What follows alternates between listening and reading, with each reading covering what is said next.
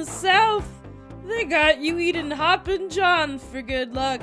But for bad luck, you got my mouth because you're here listening to Talkin' Don, not Arky, as in this is a hairy home companion. And no, you're not getting 12 grapes like in Spain. You get a hellscape and are in pain. And no marzipan pig for you like in Germany, cause you're getting scars and wigged out. Because this is a toast to the New Year's from your toasted hosted gay Lombard dope, if you will. Because aside from being gay, my other problems include being hirsute, cute, and incredibly stoned. Each episode, I try my damnedest to host a nice little comedy talk show while more wasted than 80% of New Year's resolutions by February. In order to combat those devastating statistics, I have pledged to use my New Year's resolution for good and for the betterment of all humanity by sticking to this very, difficult one of, don't enter any hot dog eating competitions, and here's to hoping I make it. Anyways, depending on the weed in the mood, I can do each segment, no problem. Heavy is the head that wears the crown. I'm a little worried if I'm gonna be able to handle not entering any hot dog eating competitions. Other times, like in life when, maybe you do enter a hot dog eating competition, you're like, this is it, this is my chance. Maybe, like this show, you won't be able to make it through, and who knows how it'll end up, or where any of this will go, really. That's why you gotta stay away from hot dog eating competitions, because where does it go? And that will impact your health negatively. Much like listening to this show, I guess it's a lose-lose situation. No matter where you go in this Monte Carlo we call life. But in a gesture to fairness on the universal scale, because, like I said, doing this New Year's resolution is for the greater good. And because I have that power, to improve humanity's outlooks, I guess I'll be an Oscar martyr. Oh, well, yeah, I won't do that. Instead, I'll do the show. And one thing I can do, one step I can take towards making this New Year's resolution come true is by reading from the script. And that is why we start off each show with retractions and corrections, because, like, you can see, there's a lot of problems when you or me doing a radio show stoned, because you thought it was a good idea. You have to do retractions and corrections a lot, because it is where I correct mistakes, answer questions brought up in the previous episode, or tell you what I was trying to say in last week's segment but was too high to get through to this week's retractions and corrections. The Jolly Green Giant does not wear pants. I stand corrected. Next correction. The novel that would best explain how my time in Spain would be, by Ernest Hemingway, would be A Farewell to Arms, because they're gonna get ripped out somehow. This is just how my life goes. I'm not gonna have the pain in Spain will mainly be in my brain. It's gonna be a hard time. I just have real bad luck. I wouldn't have good luck. If I don't got good luck in Oakland, how am I gonna have good luck in Spain? So if things go the way that they usually do, I'll have to do some I guess reparenting, some old man in the sea section kind of stuff, because I'll be having a real Ernest Hemingway of a time, even though I'm trying to have a nice time and relax and have fun, but something always goes horribly wrong. Much like this show, and the rate at which I'm doing retractions and corrections, which I will now correct. I made some real bad mistakes I gotta atone for, like I feel like a jerk now, And one of those ways that I have, see, this is why I had to do the really, important, difficult New Year's resolution to compensate for all the wrongs and harms I've done. It's time to atone. Especially for the mistake I made last week, which was claiming that Look Who's Talking is set during Christmas. No! It's Baby Geniuses that is set during Christmas. But I don't know if it's like a Southern California, maybe, I don't know if I want to revisit this. But I guess I'll have to, because I don't know if they're like, it's a Southern California Christmas, and that's why it's just sunny and bright out. Like, they're in Orange County, they're very Mediterranean. Ernest Hemingway would have loved it there. He'd be like, ship all my 6-toed cats down there to Irvine and, movable beast, move them down there. That's what he'd do. He'd love it. Yes, he had 6-toed cats for some reason, but we'll never find out why. I mean, I guess next week, because that'll be a retraction and correction. See, you see how these things accrue. You see how it builds up. It's madness. Anyways, yeah, they don't, or maybe it's just like, there's some exterior shots in Look Who's Talking. No! Damn it! Baby Geniuses! I don't know. See, this is how it happens. But yeah, Baby Geniuses, I don't remember if the exterior shots that are like, it's Christmas, have snow in them or not, or if it's just like flashing lights, which would indicate, a Christmas in a Mediterranean climate.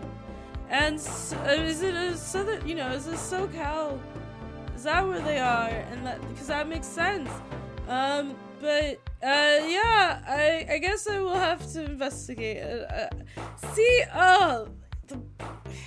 Maybe this New Year's resolution I've done for myself is too tough. I gotta think of something. I'm already having to suffer so much. Anyways, next retraction and correction. The song Clang Clang Clang with the Trolley from Meet Me in St. Louis does, like, actually line up with the ending of Dr. Zhivago when, you think about it. And I might have accidentally figured out, like, a new kind of Wizard of Oz, Dark Side of the Moon type thing, also involving Judy Garland. She has powers, yes. The prophecy's been fulfilled. Maybe she was the real Wizard of Oz along the way. I don't know. It's weird. But yeah, the ending of Dr. Zhivago, literally the same. Like, he's on a trolley, his heart zings, he falls because he sees Lara, and that was a good time where you could just make movies and be like, Omar Sharif, most handsomest man I've ever seen. He's just gonna play white guys now. Like, Omar Sharif would absolutely be Nicky Arnstein or a Russian scientist. I mean, there are different minority groups in Russia, but I don't think that applied to Dr. Zhivago, because I think you're supposed to think of him as like a regular old Russian white guy. And that was a great time in cinema. Bring that back. As a Middle Easterner, I approve. Sometimes just have us play the white guy. We don't always have to be terrorists. Or a lesson where you learn about tolerance, or something like that. So yeah, just let us play the white guy every once in a while. The next retraction correction is a totally different color, because the Flames of Snapdragon, the Victorian Christmas game where you would light a bunch of brandy on fire, and then, you would put a bunch of raisins and grapes and nuts in there, and then you'd grab them out and eat them while they were still on fire. It was called Snapdragon. Yeah, I was right. The flames of the ignited brandy were blue, and this is very important information for you to hear on Booze Beer's Eve, I guess, because New Year's is when people really get in touch with the bacchanalian roots, and they get really wasted. Don't drink and drive, I forbid it. But yeah, I always feel bad on New Year's because, it's like a genetic thing. It's like how some people are like, cilantro tastes like soap, and everybody else who's lucky like me says, no, what are you talking about? I'm so sorry. Wow, you'll never get to experience. I feel really bad for that. I mean, especially as an Iranian, like, that's like a vegetable to us, so we really enjoy it. And so I'm like, I'm sorry for your loss. Well, people are also sorry for my loss, because I guess there's like a genetic thing where it's like 50% of humans, alcohol is like, sometimes it tastes good, sometimes it tastes bad, sometimes it's neutral.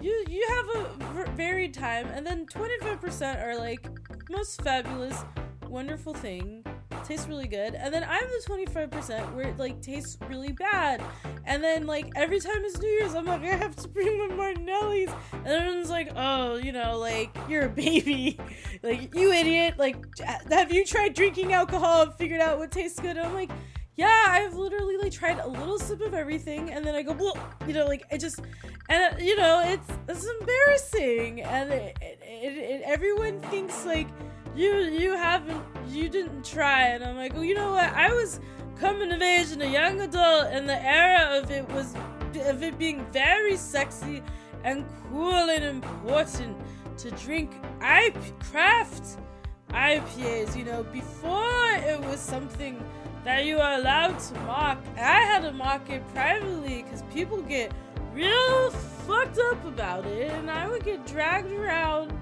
to breweries all over, and one time they took me to one, and they're like, okay, this is gonna be the beer that's gonna change your life, you're gonna love it forever, because it takes 10 years to make, and like some kind of real like monk, like monasteries are involved, it's very important, and it'll change your life. And then they took me there, we drove like 2 hours to wherever it was, I don't remember, and then I get to the bar, and they're like, you're here for the beer, and I said, I guess so, and then they gave me some, and I just went, like, and I just was like, I'm sorry, and then I explained, and they're like, you know what, usually this is like $1 billion, because your friends are like, you gotta do it, it's gonna cure what ails you, the ale will cure what ails you, and it didn't. I was just, my friends were sham friends, and I was in real pain. That was the champagne. I guess the pain was from attempting to sham myself into thinking I could be cured, but yeah, I wasn't champagne because the booze tasted bad, and the people were like, yeah, here, you're fine, I'll you don't have to pay money for that, it's alright, it's on the house, it's spilled on the floor, don't worry about it. And I was like, thank you for not making me pay money, because I think it was supposed to be some very fancy rare beer. Oh god, I just remembered another time of a Halloween spent at a craft brewery in the early 2010s with, people who drag you around places and you go. And, it was Halloween, and my Halloween costume was Charlie Chaplin, and, this is when I lived in Riverside, and then people, I got a very mixed bag of reactions to people assuming my Charlie Chaplin Halloween costume. I had a little bamboo stick and a bowler hat on. I had baggy. I did the walk, and everybody was like, "There's Hitler," and I just was like, I can't. I don't know why I did this. I hate myself. And I was at a brewery, and then with my friends who were chugging down IPAs and whatnot. I don't know, I don't care. I don't even know how weed works, and I do a whole weed show, and I frankly don't want to know. I just want to know I'm gonna have a good time, and like my brain's gonna work a little bit better after, because that's how it works for me. It's a fabulous time. Way to get inebriated. I recommend it. Anyways, I was at the brewery, and then I was in line for like some food, because that's the breweries have the rarity of deep fried Brussels sprouts, and I was like, culinary delight, unobtainable anywhere else. Well, this is that's why I'd go. I'd want to get those things from the food truck, where there was only one, and you would look at it and be like, wow, that's so brave to, put bougie food in a truck and truck it around town. And then, the people of the food truck saw me get the mixed reactions from the various people, mostly negative, and people were like, you're an insensitive asshole, and like, I'm Charlie Chaplin. And, they were like, hey, I'm so sorry. That really sucks. You probably didn't think that was gonna happen. I'm like, no. And they're like, here, you get free food the rest of the night. And I gotta eat so well. They're like, you can just eat the entire menu. And I did, basically.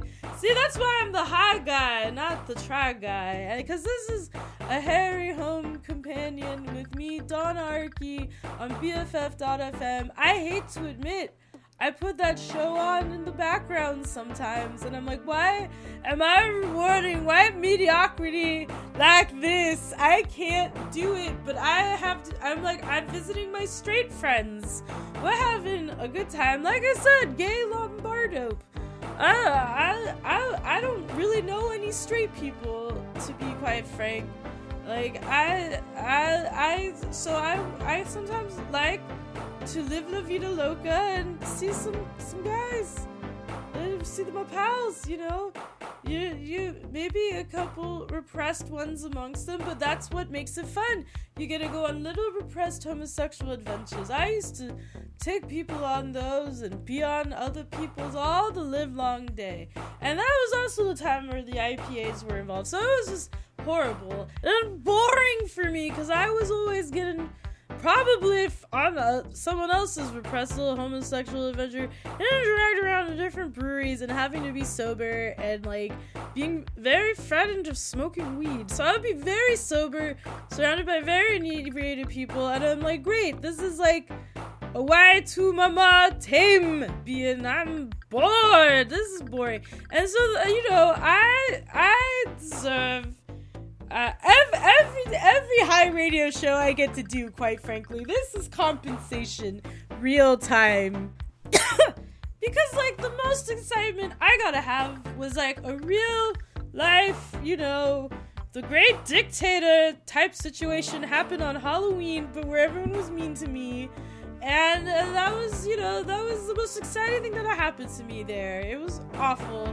They tried to make me have a beer float, and I'm like, I don't know why you think ice cream would make it any better. And like, whenever I did try to drink, the thing I tried to drink was Manischewitz, because for some reason that was like, that was like the one thing I could kind of bear and kind of deal with. So I kind of became known for drinking that. Like, someone once was me for Halloween and was holding a bottle of Manischewitz while wearing a really ugly, like, kind of, I used to wear real dumb sweaters a lot. I was like, Norwegian sweaters, fashionable, fun, giving this kind of vibe. I was going for, I have phases, I go through moods, but anyways, and then another friend used to send me pictures of broken bottles of Manischewitz that he'd see in the gutter, and he'd take pictures of them and send them to me and say, it made me think of you. So that was nice, and for some reason he came across those more often than you think. I think because of the time I was living in like Westwood, and I'm like, that sounds like us. That sounds like Iranian, specifically Jewish Iranian people. Like, we're all in LA, and you can't spell L'chaim without LA, baby. Apparently, because he was finding broken Manischewitz bottles everywhere, and I would get sent them pretty regularly. for a while, and that's what I would drink. But speaking of Norwegian sweaters and a holiday-related inebriation, this next retraction and correction is that I was kind of right, kind of wrong, that yes, there are historians and anthropologists and mycologists, but maybe because they're in the pocket of, like, big mushroom or something, I don't know. Maybe that's why they're pushing this narrative that Santa might not be based off of pardon moi, a 4th century Greek Christian guy who got turned into the modern Santa we know, and like a reverse Omar Sharif situation. Okay. Well, basically, yeah, the Dutch did that to him, and then that's where most people are like modern Santa. That's how he showed up.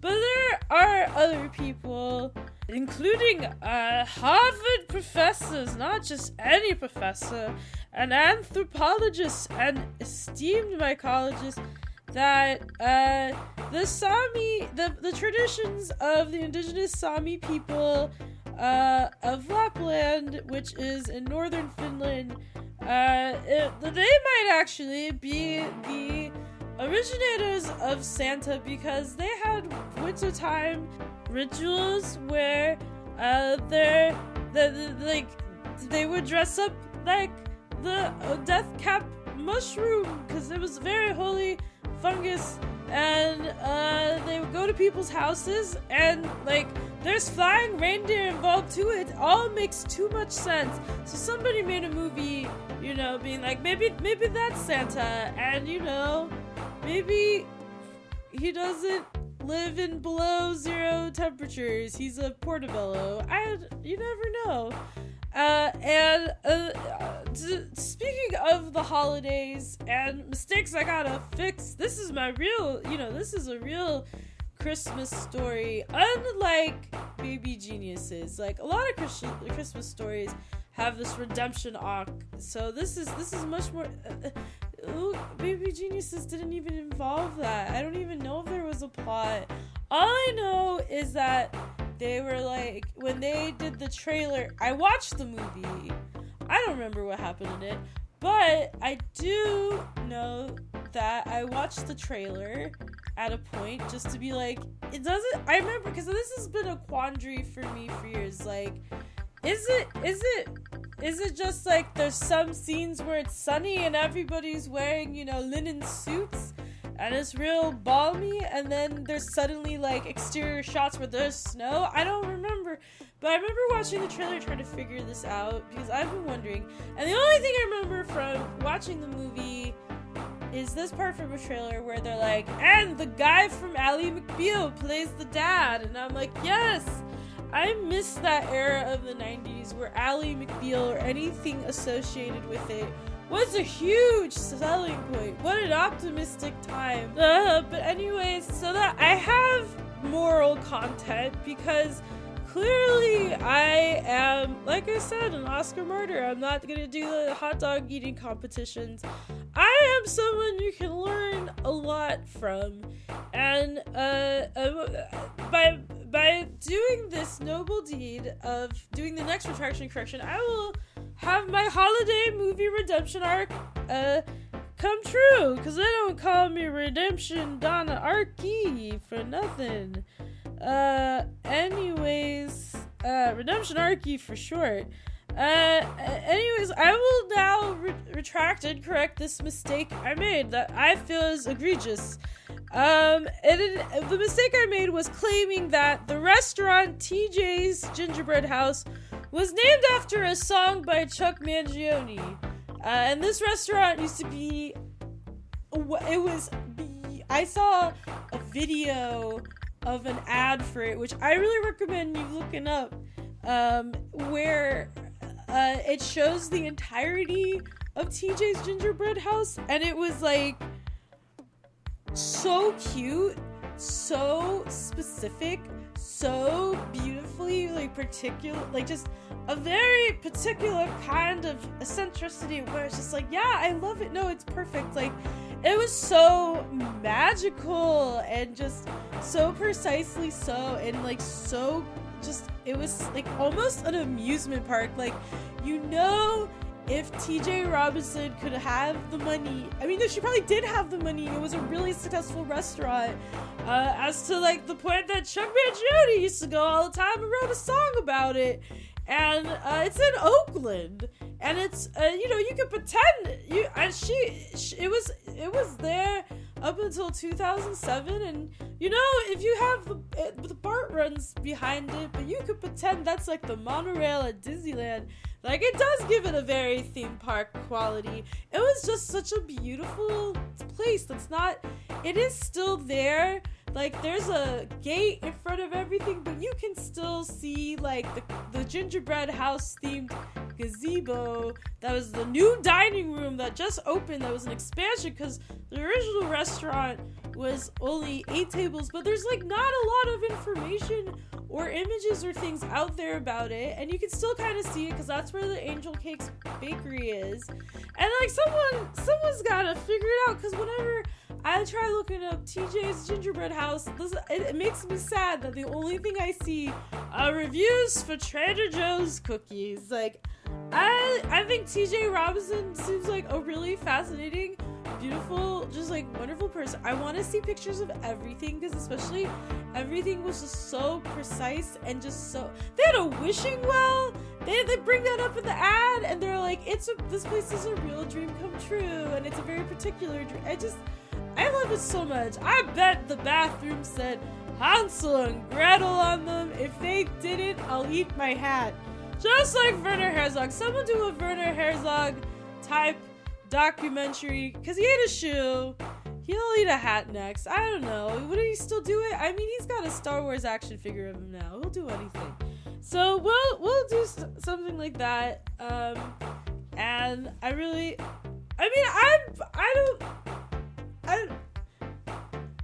I guess I really want to inspire you to do the documentary, because I'd love to see it, but I'm not gonna do it. I'm lazy, which is sad. But hopefully, I maintain the legal loophole of I never wear hats. What is a hat to me? It could be like a Lady Gaga type hat. It's a piece of steak. There you go. Maybe that's the hat I want to wear today. I wanted, New York strip steak fashion week type thing. Maybe this who I am at the moment. I don't mind embracing, so I'll try to figure out a way to not do it, but yeah, somebody do that.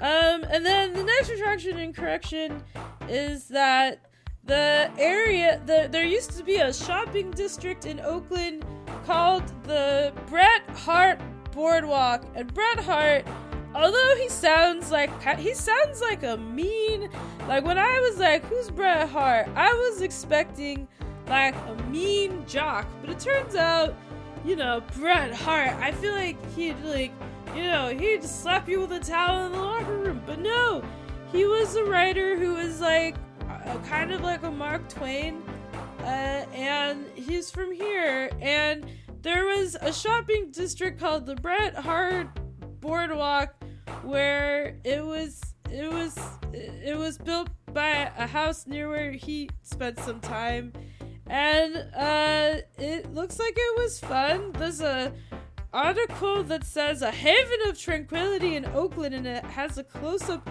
of someone holding a lobster, and I'm like, I don't know if that looks really, and everything's shot with a fisheye lens too. I don't know if that really makes me feel tranquil, but that's what they're claiming. And they're Colonel Starbottle's Cafe. Oh, that's a cafe and bar named for a Bret Hart character, but that's like a proto Starbucks, but that's just a different author. Well, there you go. Starbottle Starbucks. There's a wait, that's a retraction correction next week. Who came first? Maybe, but if he's Bret Hart's like a Mark Twain type guy, maybe Starbottle is like a pair. I don't know. We'll find out. But yeah, there's a lot of fancy stuff there. There was a tea room. Ooh, Roaring Camp Cafe. And the buildings are still there, and there's some businesses in them, but they don't really use that moniker nowadays, and you can go visit it. You can look around. There used to be oldie-timey streetlights, but they got rid of them in 2008, which is real sad, but it looks like it was cute. Apparently, some trivia is that star of TV's Lassie and later Lost in Space June Lockhart, no relation to Bret Hart. She visited the boardwalk in 1964, or maybe she wasn't. She was a Nepo baby, but she was reportedly thinking of buying into the project, and columnist Bill Fissett, the Bill Fissett, a Bret Hart of his day, notes that she did not bring Lassie with her. And yeah, I want to know more about this too. Oakland, what a weird little place. Speaking of weird little places in the Bay Area, one weird little place is BFF.fm. I mean, the fact they'd let a show like this be on the air tells you exactly what you need to know about the morals and scruples of these people. And if you want to keep things weird, because the Bay Area is rapidly getting less weird, and, because of gentrifications and all that junk, you can support BFF.fm by sending them a donation and by listening to the following part of the script that I will actually read from correctly, unlike I usually do. Anyways, have you considered donating to BFF.fm yet? You should! Not only is this such a unique community radio station that reflects and respects the diversity of the Bay Area, but it keeps weirdos like me distracted so we don't release footage from the long-lost porno. Dick Clark's nude rear shocking Eve-rybody with Ryan Seacrest. Woo, scandalous. We do not, however, need to see that bald prop. I didn't even have to change his name. It's already naughty. Anyways, get yourself down to BFF.fm/donate when you can send a one-time donation or set up a monthly recurring donation and be our bestie with benefits. I don't know why the last few ads have been so scintillating. I guess I'm really trying to be like, see? We are your bestie with benefits. Donate. And if you want to keep this a nice, chill thing that, you can just hang out with whenever you want. Never gonna, not gonna be weird about it. Always there for you. You can donate to our extracurricular donation by going to BFF.fm/2023. And it's more long-term sustainable stuff. And anyways, I do realize I have 2 more retractions and corrections, and then I will get to the wacky fact, because these are also very important, because did you know, they're kind of wacky facts in and of themselves. That one is that, did you know Bruce Willis actually started off as a comedic actor, and he wasn't an action one? His starring role was in Moonlighting opposite Sybil Shepherd, and that's what established him as a comedic actor. And when he was starring in Die Hard, that was a risk, and they were just like, we're having a hard time. Well, even with the first one with Moonlighting, they're like, we're having a hard time, casting for this show. And then Bruce Willis shows up and they're like, perfect. And then the same thing happened with Die Hard. And, it was a big risk when he was in it, but it worked out. And now everyone's like, Bruce Willis, he's only an action hero. But it was his comedic ability that helped him get the job, because he was like, suck it to me, Plaza, That was what helped him get it. So yeah, he's originally a comedic actor. Anyways, speaking of the misunderstood in Hollywood, this final retraction and correction is that, no, the shipping cranes or whatever in Oakland Harbor, I don't know, They're not the inspiration for the AT-ATs in Star Wars. George Lucas said no. Absolutely not. But the guy who played Yoda learned how to puppeteer out here, so we've got that, if anything. Plus, if you want, I mean, you can still be like, that's who they are. Like, they can still be the Star Wars guys to you if you want them to be. They will be to me. You know, I'll always see them on my way to, like, Tatooine and out from my current location, because I gotta go that way to go to In-N-Out, damn it, in Alameda. Anyways, if you're hearing somebody complain about going to Alameda and not wanting to have to go to Alameda, then you must be listening to a Harry Home Companion here on BFF.FM with me, Donna Arky, your gay lumbar-dope for the this New Year's Eve, this Nude Year's Eve, Gay Lombardo indeed. Gay Lombardo indeed. Then we will do this if we want to hear about the real Guy Lombardo, who's Royal Canadians inspired an annual American tradition. You will now pay attention as I read directly from the script for your educational fulfillment. I have a responsibility as, like, doing something on New Year's Eve. I'm like a parent to, like, baby New Year. You can't traumatize the baby, because they're gonna have problems forever, all year, until they're, old and dead at the end of the year. That's real sad. Maybe that's why we all give up by February, because by, like, baby time standards, that's like middle age. Okay, that makes sense. We're just rapidly aging here. But yeah, we can't traumatize the baby, so we gotta do the show right. Damn it. And I will now read from the script. Our first segment is Wacky Facts. Latin name, Wackiest Facticus. Because then the baby's gonna have to go to therapy forever and do all this and that, and they're gonna hate you, and then you probably deserved it.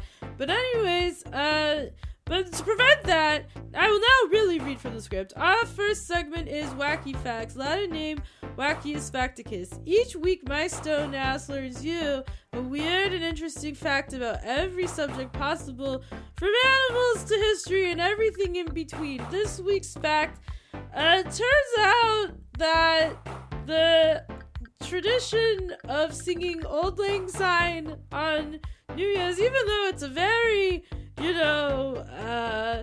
it's a very sweet and cute tradition. Like, why are all these Americans singing a Scottish song, first of all? And it's a real sad one, too. Well, you'd be like, oh, it probably comes from a really cute thing that happened like 1 million years ago, and this is such a warm and wonderful tradition to share throughout time, where you are just like, damn, being human, it's tough, but being tough is the good part, I guess, because it makes you appreciate things. Well, that's what you tell yourself if you're in 17th century Scotland, because, like, they don't have Neosporin yet, and things are real hard, and you get weird senses of doom and foreboding, because I think it was very weird and also very 90s, where, like, Mike Myers was able to become famous as a comedian for doing his version of, like, diaspora comedy, what I was complaining about last week. But, it's like when it's like, I'm Middle Eastern, my comedy is going to be me doing imitations of my immigrant parents. Well, he was doing that too, but like a white people version. Maybe that's how you can trace the rise of neoliberalism. It's like, so many comedians, like Louis Anderson and all of these people, like, they've done comedy being, family circus, damn it, like, haha, families, white Americans, suburban families are a sense of fun and humor, and that's how we're gonna make money, because we're like, what's relatable to everybody? White people. And then neoliberalism, they're like, okay, well, we want to basically be like, we want to, like, look good while we do that, so we'll just be like, we'll do representation of marginalized people so that we can, like, for, like, in some cases, like, build over their ancestral burial grounds in Hawaii and making money off the representation, because we represent, you have to have the cruises and the this, that kind of stuff. And then, but then we can make white people, like, the white suburban people, they'd be like, yeah, you're getting educated. Like, ooh, see, you can see how they're like, it's like a weird neoliberal thing. Maybe that's what's going on. But yeah, it's just like, that's what the rise of diaspora comedy, and you get, like, that one comedian who ended up lying about his life and stealing stories and stuff, because there's no pressure to perform those tropes, and you gotta do what you gotta do, and, like, unfortunately, when that becomes, like, a predominant form of comedy for BIPOC people, it creates limitations on, like, what voices can be heard and, like, what they get to do. And that's why I was, like, real excited about Nandor from What We Do in the Shadows, because he was like, I'm like, damn, like, you are a Middle Eastern character, Iranian like me, who's not doing those tropes and not just imitating their parents. But I'm like, but it's, like, literally, like, us imitating our parents is like, white people were imitating the parents, and, that was, like, the height of comedy. So it's just like, oh, there you go. That's how you could trace, like, emergences of certain things, and there you go. But I could be absolutely wrong. But when all of that was manifesting as a phenomenon in, like, the early 90s, you would get comedians like Mike Myers who, like, turned the, like, I'm a comedian talking about my family. He made it, like, cool and sexy. Like, I tried to watch So I Married an Axe Murderer, like, because he used to be, like, the cool, sexy, like, funny guy before he became the Cat in the Hat scary guy. Well, and I mean, like, Shrek has a fucking Scottish accent. Shrek in the original book, I don't think he's specifically Scottish, but that was just like a Mike Myers being daring and sexy by being Scottish. But like, when I watched So I Married an Axe Murderer, I had, like, turned it off because I just got so irritated with how much his, like, my parents are funny, but they just happen to be Scottish immigrants, like, how that played such a prominent, and I was like, I can't do it. He's been making Scottish jokes that make no sense to me for the last, like, 20 minutes, and I really like how it's so 90s and sexy and cool. Like, it's set in there's a Java house, and he does spoken word poetry and refers to Saturday morning cartoons and sex. He's real cool and sexy in the early 90s, very funny, and I like it because I grew up in the Bay Area in the 90s, and it does that like, the Java house with the cappuccino that's, like, the size of a huge bowl and super foamy, and has, you can't find cappuccinos like that anymore around. Seeing that really takes me back to a time. But the rest of the movie, I've never seen it. I don't want to. I can't handle it. That's just all that's Scottish. Well, if you were in 17th century Scotland, you were dealing with the premonitions and foreboding and doom of that on top of everything else. So that's why you get all the messages in the songs, like Auld Lang Syne. And yeah, why do Americans do that? Well, Canadians were the ones to blame, because Guy Lombardo, who now sounds like a cute household character, well, he was more of, like, a sleazy character, because he was like, I will perform this song in 1929 for a cigar sponsorship. Oh, he was in Big Tobacco's, pocket. Wow. Oh, but maybe I'm being too harsh, because he did perform it for the first time right after the stock market crash, and he was just like, I need money, and, I need some tobacco. If they're gonna offer it to me, I'll take it. And he took it, and he is the reason Auld Lang Syne is just the song that it is, because it wasn't like a standard or anything. Like, it was kind of a little bit more like him being like, here are the offerings of Canada. Like, if you want to enjoy some Canadian jazz, well, you're gonna listen to this 18th, not 17th century. Well, still, they were like, we're directly responsible for Cat in the Hat and the Love Guru. I don't know. So I don't blame them for being like, you know, we gotta be real sad and winsome but joyful this New Year's. It was a song based off of a poem by 18th century Scottish poet Robert Burns. It was traditionally sung by Scottish people when friends parted, and that must have been real stressful if you're at a party and, like, you know, you're having a mehmouni, and then, you know, that's how Iranians, that's how we party. It's a very specific kind of party. And then everybody's, like, taking their time leaving, and you gotta sing it every damn time they leave. But again, maybe they're just like, oh, I don't know if, you know, I really want to deal with Austin Power 3, and all that entails. So, I see why they were really providing a lot of community support. But yeah, it was because Guy Lombardo lived in southwestern Ontario and there was a lot of Scottish immigrants. And, there's Scottish immigrants in Canada, like Mike Myers, really have too much of an impact on American culture. I mean, the Auld Lang Syne is cute. I love it. It's real sensitive and poetic. But Mike Myers, like, come on, that's too much. I guess you gotta have one cute thing, and then you gotta have one bad thing. That's life, baby. You know, Frank Sinatra was right. That's life. You gotta have to deal with these Scottish immigrants to Canada really impacting your life. It's a Wayne's World, I guess. I mean, Wayne's World is good. But then the Love Guru, why? How did that happen?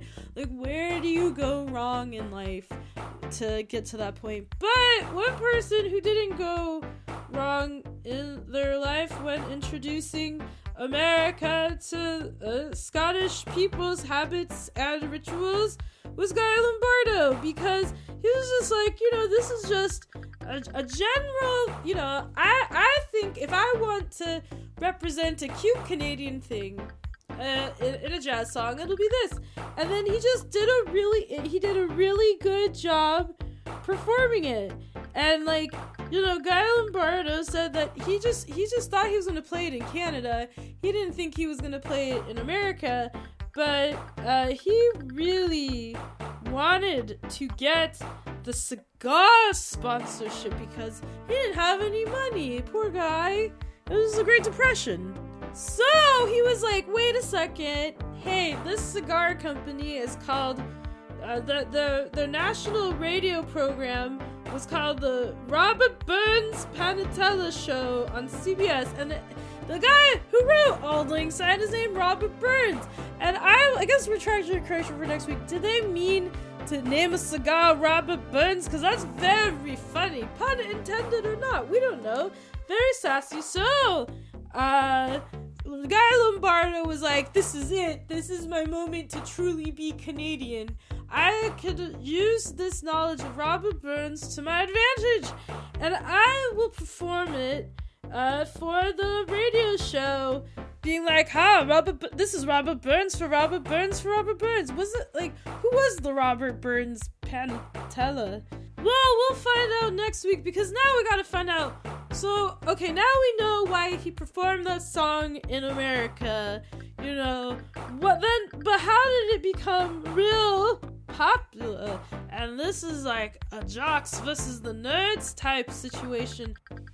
Because the way that the Auld Lang Syne became a very popular, like, cemented in American tradition song was that Guy Lombardo was like some kind of, like, you know, in a John Belushi-like manner, he was a blues brother who ended up at an Animal House in the comedy called Life. Because he and his band started getting more popular, and in 1930, they got to perform, you know, they were like, ooh, we got a show in Charlottesville, home of the University of Virginia, and they were playing the party, and then they're like, you know what, let's throw in Auld Lang Syne again, why the hell not? Like, it went over well last time. And then everybody at the party, all the... Ooh, pardon me. Everybody, like, they were just like, yes!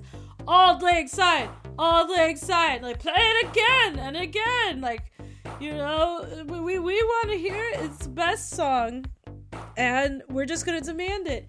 And then the guy Lombardo was like, sure, I guess we're Canadian, we're polite, we'll keep playing it over and over and over. And they just kept doing it over and over and over. And then he just like was like, why? He's just like stepped down from the podium, and he's like, why do you guys like? I've played it 30 times for you already. Why do you want it to hear it so much again and again? And they're like, well, it's our fight song for our university. I don't know what any of my school's fight songs are because I don't know or care. But Auld Lang Syne that's a pretty sad one for university. I guess, you know, maybe it's like an ITT text type situation. You know, like, you know they're not going anywhere. You gotta sing a real sad song to get people riled up to want to, like, murder each other at football, I'm assuming. Because what else would you be fighting? Unless it was, like, street fighting. Like a school of hard knocks. I see. School of life. You know, the 21st Jump Street of Fate. The school of the street. Well, I guess there's more to this West Side Story. Because, you know, street fighting and singing. You're either a jet or a shark, or you're a student from the University of Virginia, and specifically, and you know, you're attending a show being played by Guy Lombardo, because basically, so it turns out their fight song wasn't Auld Lang Syne exactly. It was a song called The Good Old Song that had the same tune as the Scottish folk song, but instead of saying should old acquaintance be forgot and the days of Auld Lang Syne, the students here heard let's all join hands and give a yell. So it was a kind of a case of mistaken identity, but it worked out for them. And then Guy Lombardo was like, that night was so fun. Like, after we had like a, this was during the like this was the booziest Eve indeed. The booze-soaked after party after the non-alcoholic one, where everyone's just like, yeah, play it again, play it again. And like, they're just like, we had so much fun being real Canadian for all of these guys that we just decided that we would do a tribute every year to that frat party on the college campus. But it turns out that Guy Lombardo is actually not the first person to play Auld Lang Syne at New Year's, because people have been doing it as early as the 1880s, and they would sing the song as the clocks chimed in Scotland. Oh, so romantic. And they would play it, and then they had bells, you know, do it in 1890, and but the thing is that like usually when they would play the song, it would be really loud and no one would hear it. So Guy Lombardo just happened to again, more like Guy Luckbardo. What's his deal? He should buy lottery tickets. But no, maybe it's kind of like a luck, like, but also a curse, because basically he got kind of trapped as being the New Year's guy, because, you know, in 1965, like, somebody wrote, like, if Guy Lombardo isn't playing his sweet, smooth jazz on New Year's Eve, at midnight, then it's not really New Year's. But by then, his music was super out of fashion. So he became kind of like he really was Mr. New Year's. Oh, and he just kind of became trapped there. That was just him forever. Like, no one's gonna listen to his like experimental album, you know? And like, then like, what else does he do? He just hangs out, and then he waits till it's New Year's, and then he's really important. I guess that's like Dick Clark in his later years. You just sometimes, like, the really father times. Wow. Whoa, the American psyche's really at work. Oh boy. Yeah, it's a very unhealthy relationship too. We're like, hello, old white man, you get stuck being like a literal father figure for New Year's, and that's just what you are. And then, boy, see, this is why I told you, you gotta be good parents to baby New Year's. Don't listen to this show, because you're gonna get bad luck, because you gotta parent this year well, otherwise you get trapped in these cycles. So, you know, I mean, I don't mean to be a bad news bear, but this is a Harry Home Companion with me, Donna Arky, here on BFF.FM with 4, 3, 2, 1, Happy New Year's minutes left in the show, because it's New Year's Eve, and oh, I got too high, and oh boy, it's going to be real hard to do things later, but I have to do it. I have to be social, because that's the fun of New Year's Eve. And then I have to show up with my Martinellis just for me, and then they say over and over and over, like thousands of times that I know I'm not a dumb baby. No, it's not happening for a sad reason. No. Yeah, it's like the cilantro thing. It's a genetic. Yeah, it just tastes gross. Yeah, this is just strict Manischewitz, and I didn't even really like it that much. It was real hard. I would have a cream de cassis with some Sprite once in a while. I don't know, a tonic. I don't remember, sparkling water. I don't remember what I put in it, but I was giving it a good college try, just like Guy Lombardo. Like, I was really attempting to be like, I can do this. But it just didn't work out for me. So that's why, you know, I am doing this more liver-friendly approach to being inebriated and, you know, showing you my nude rear, like, talking out of my ass, here on New Year's Eve. And, yeah, we did it. 2023. Terrible. Hopefully you can find yourself doing some kind of clearly Faustian dealings that Guy Lombardo is doing. You know, how symbolic and weird is that? To get his fame. You know, I just feel bad for the guy. But do you think, like, he embraced it? Like, did he live in, like, a New Year's themed house? Or did he just, like, try to stay away? Or maybe he had other benches. Or maybe he was just, you know, I don't know.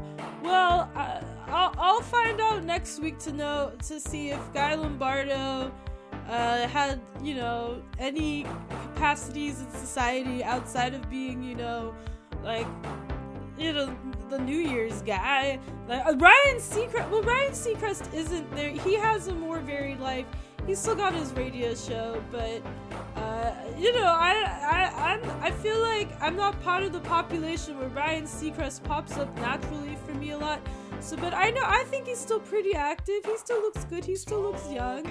You know, they're very, you know, he's very Oedipal of America, really. But that's what we gotta do sometimes. He's an American Idol for a reason. All right, damn it. And yeah, I love you all. Happy New Year's. Be good. Eat a lot of good food. Don't stress out. It's fine. Free Palestine. And learn about what's going on in Iran with the Women Life Freedom Movement and the protests going on